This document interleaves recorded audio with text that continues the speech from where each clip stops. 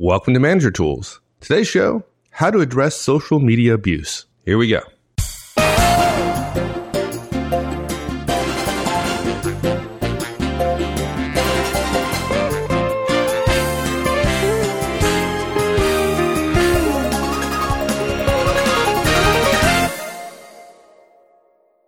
Today we're going to talk about social media abuse, and we're going to take a different perspective because I think a lot of folks are really excited about companies collecting user IDs and passwords from folks, and we're not going to talk about that. That's what you might think we're going to talk about, and safe to say we don't encourage that practice, right? That's not a good practice, right? But we're going to talk about the other side of the coin, the abuse of social media by employees, folks who work for you during company time, and I think we're going to surprise some people here. I really do.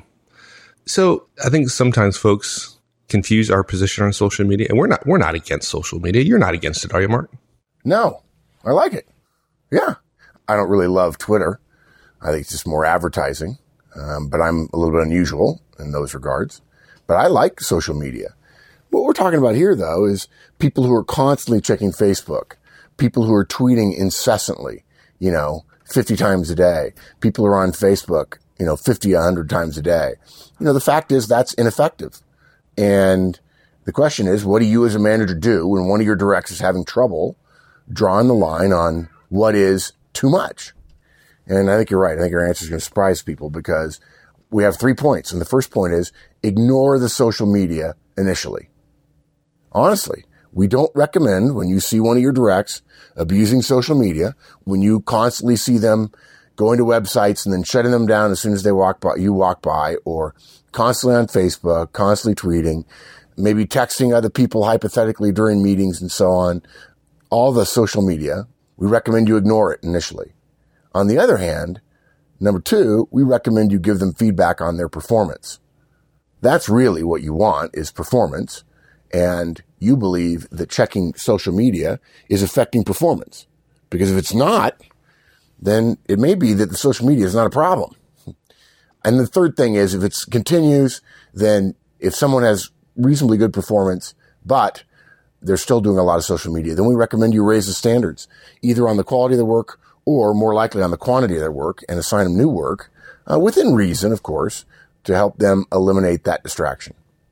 Now, ultimately, you may have to talk to them about it, and we don't shy away from that, but we don't recommend you do so initially. Okay, so first point, ignore social media. I think that is the piece that's really going to surprise people here. But we have some logic here, don't we? Yeah, look, we recommend when one of your directs, regardless of their performance level, is abusing social media, that you ignore the social media problem initially, okay? The social media, Facebook, tweeting, whatever it is, may or may not be a cause, but it is not the problem, okay? And I think this is a case of managers in general looking for root causes of things and trying to fix root causes. And if I fix the root cause, everything else will be okay. Well, we're really bad at guessing at root causes, folks. We're really bad at guessing why people do things or why people get the outcomes that they get. And you're not sure that Facebook is the cause of someone's low performance if in fact they have that, okay?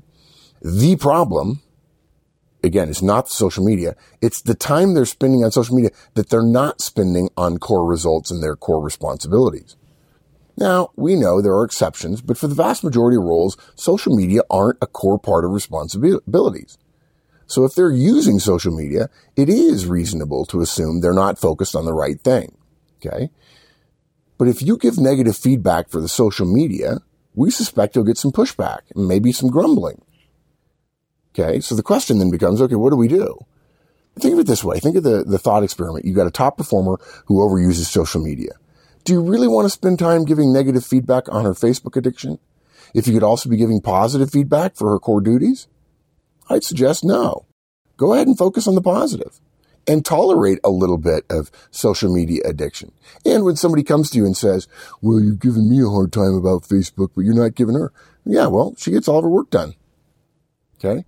Now, on the other hand, consider the bottom performer, the lower performer, who's also overusing social media. Maybe you think social media is the problem, and so you address it. But our experience suggests that the elimination of Facebook or tweeting or whatever will only rarely improve that person's core performance. And if it doesn't, then where are you? Probably because you're already under the impression that you should go to root causes. You're going to witch hunt what is, quote, really, unquote, causing the performance weakness. Right? How long is that going to take? Well, and you get them off of social media. They're grumbling. They're unhappy. Their performance doesn't improve. And where do you go from there? Now you're on the next witch hunt looking for something else, right? And if you do that, you never end up addressing the real issue, which is the lack of performance. And look, the other thing is, if you don't see the Facebook or the tweeting or the texting or whatever in public, it's probably just gone into hiding, right? I'm amazed at the number of people who are looking at websites that they don't think you would want them to look at as the boss, and they shut them down quickly when you come by. And I just want to look at them and go, really? Really? Unbelievable. And by the way, at some point, I could give feedback for that. Hey, can you give some feedback?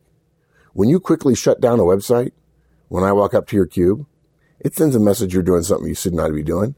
It embarrasses you. It embarrasses me. Can we not do that in the future? Yeah, sorry. I was looking at Sports Illustrated. Okay, fine. Now, look, the whole point is, rather than addressing the cause or what upsets you, which is social media, why not address your core purpose and their core purpose, which is performance and results?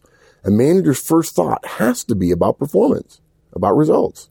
Your first thought ought not to be about the underlying causes of poor performance, but rather the performance itself, not the cause, the performance.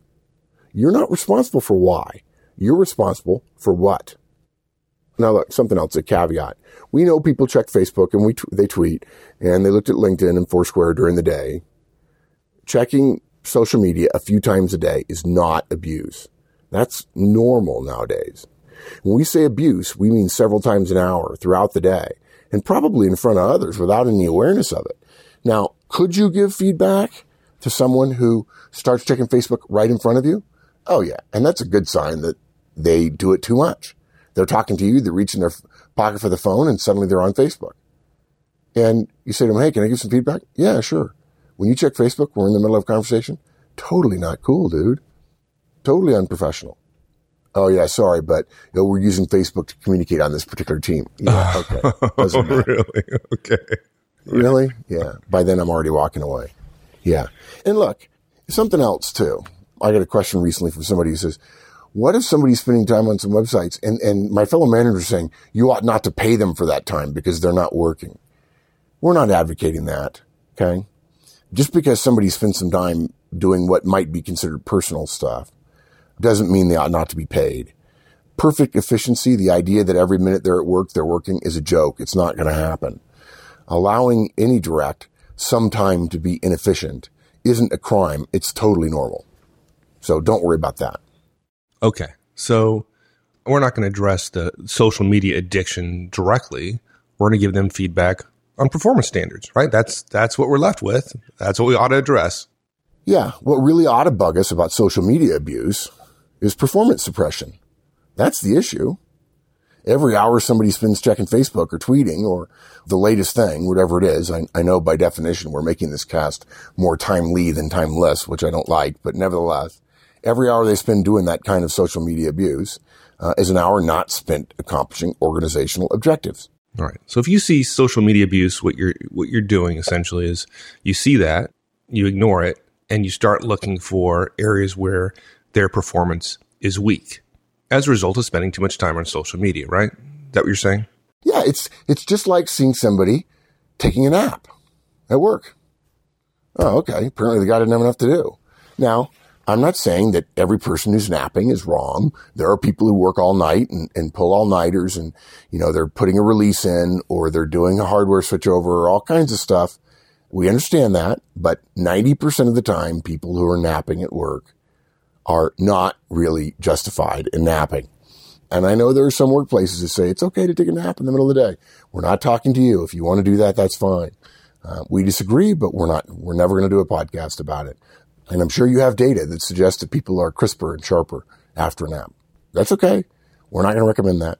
But for those cases where you believe someone's abusing it And again, you've passed the caveat of they're checking it once an hour, which is not abuse, in case you're wondering. You can safely assume they're not working on things that are core responsibilities. It would really tick me off in a quiet way if somebody complained about not having enough time in the day. And by the way, it's not rare complaining about not having enough time in the day and spending time on Facebook and tweeting and saying, oh, it's just who I am. It's how I check in with my friends. Okay. Don't check in with your friends as much. Well, that's going to be hard for me. Well, okay. Privately, I'm thinking, I'm not going to fire you for that. I'm not going to get you in trouble for that. I'm going to get in trouble for the fact that you're not getting your work done. So when you observe it, it oughtn't be hard for you to see where they could improve. In your next couple of one-on-ones, ask about all the areas of their performance. Just do a review. Ask about updates on all projects. Okay. When you find weaknesses, give polite negative feedback about their performance. Okay. Don't mention the social media. Again, social media are not the problem. They're the clue that get you thinking more carefully about that direct's performance, which is what we ought to be doing anyway.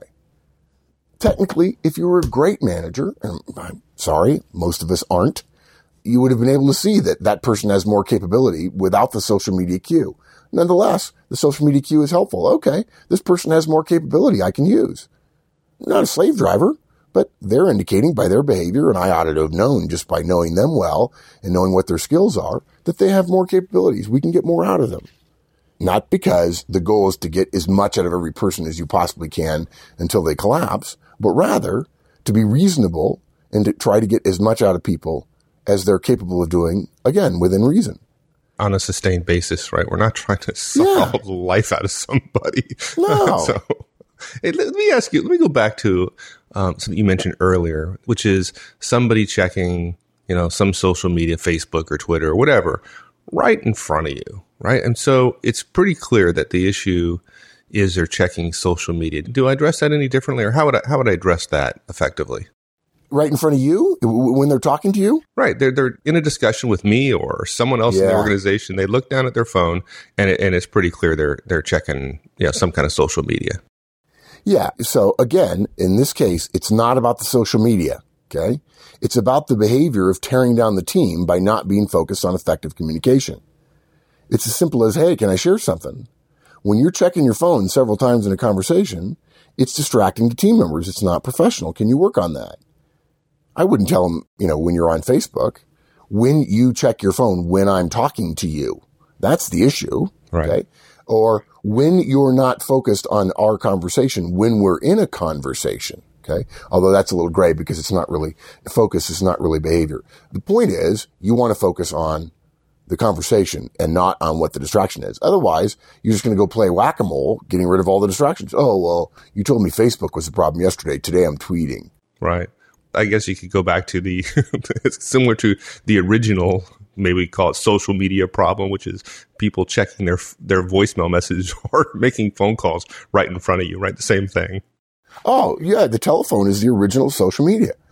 If someone on your team uses the telephone for non-work related calls, and by the way, that would include, in some cases, calling a coworker and spending an hour talking about their weekend, okay?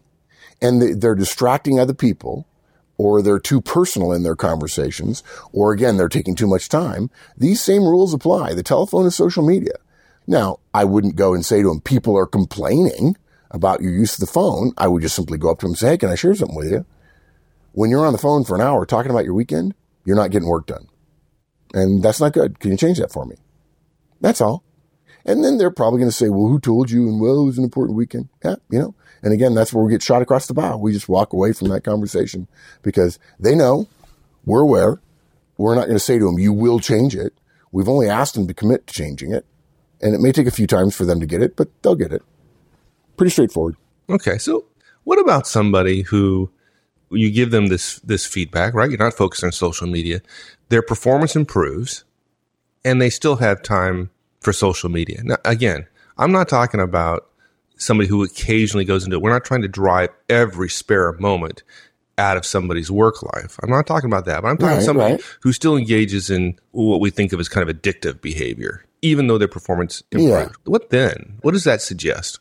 Okay, so first, if they become a top performer, we recommend you give more leeway for inefficiencies. And guys, we mean that. Our top performers get more leeway than our bottom performers in areas that might be a cause of performance weakness. Because if somebody's on Facebook a lot, but they don't have any performance weakness, then the Facebook is not the cause of performance weakness because they don't have a performance weakness. If there's no performance weakness, social media are not a problem. Okay?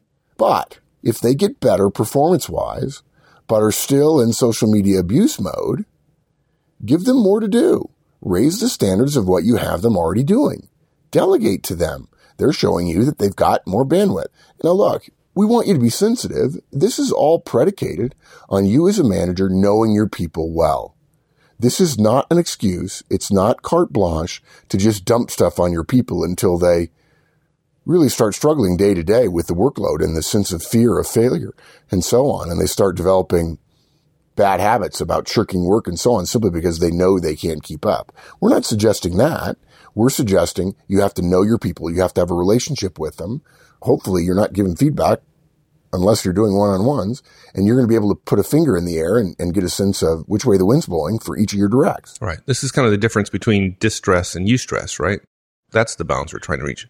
Yeah, we're not trying to bury people. We're trying to find the reasonable upper limits of their performance because that's part of our responsibility, getting the most out of everyone within reason. So you can give more to do. So pretty easy. So the social media abuse problem is really not much of an issue because we don't have to worry about the social media. We just do what we normally do, which is as managers focus on performance. Yep. There you go. Piece of cake.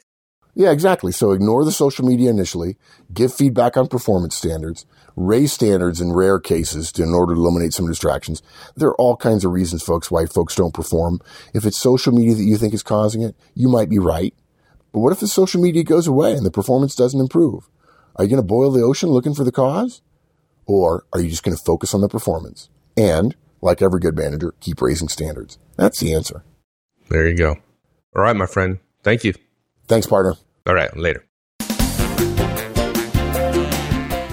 Thanks, everyone. We'll see you next week. In the meantime, have a great one. So long.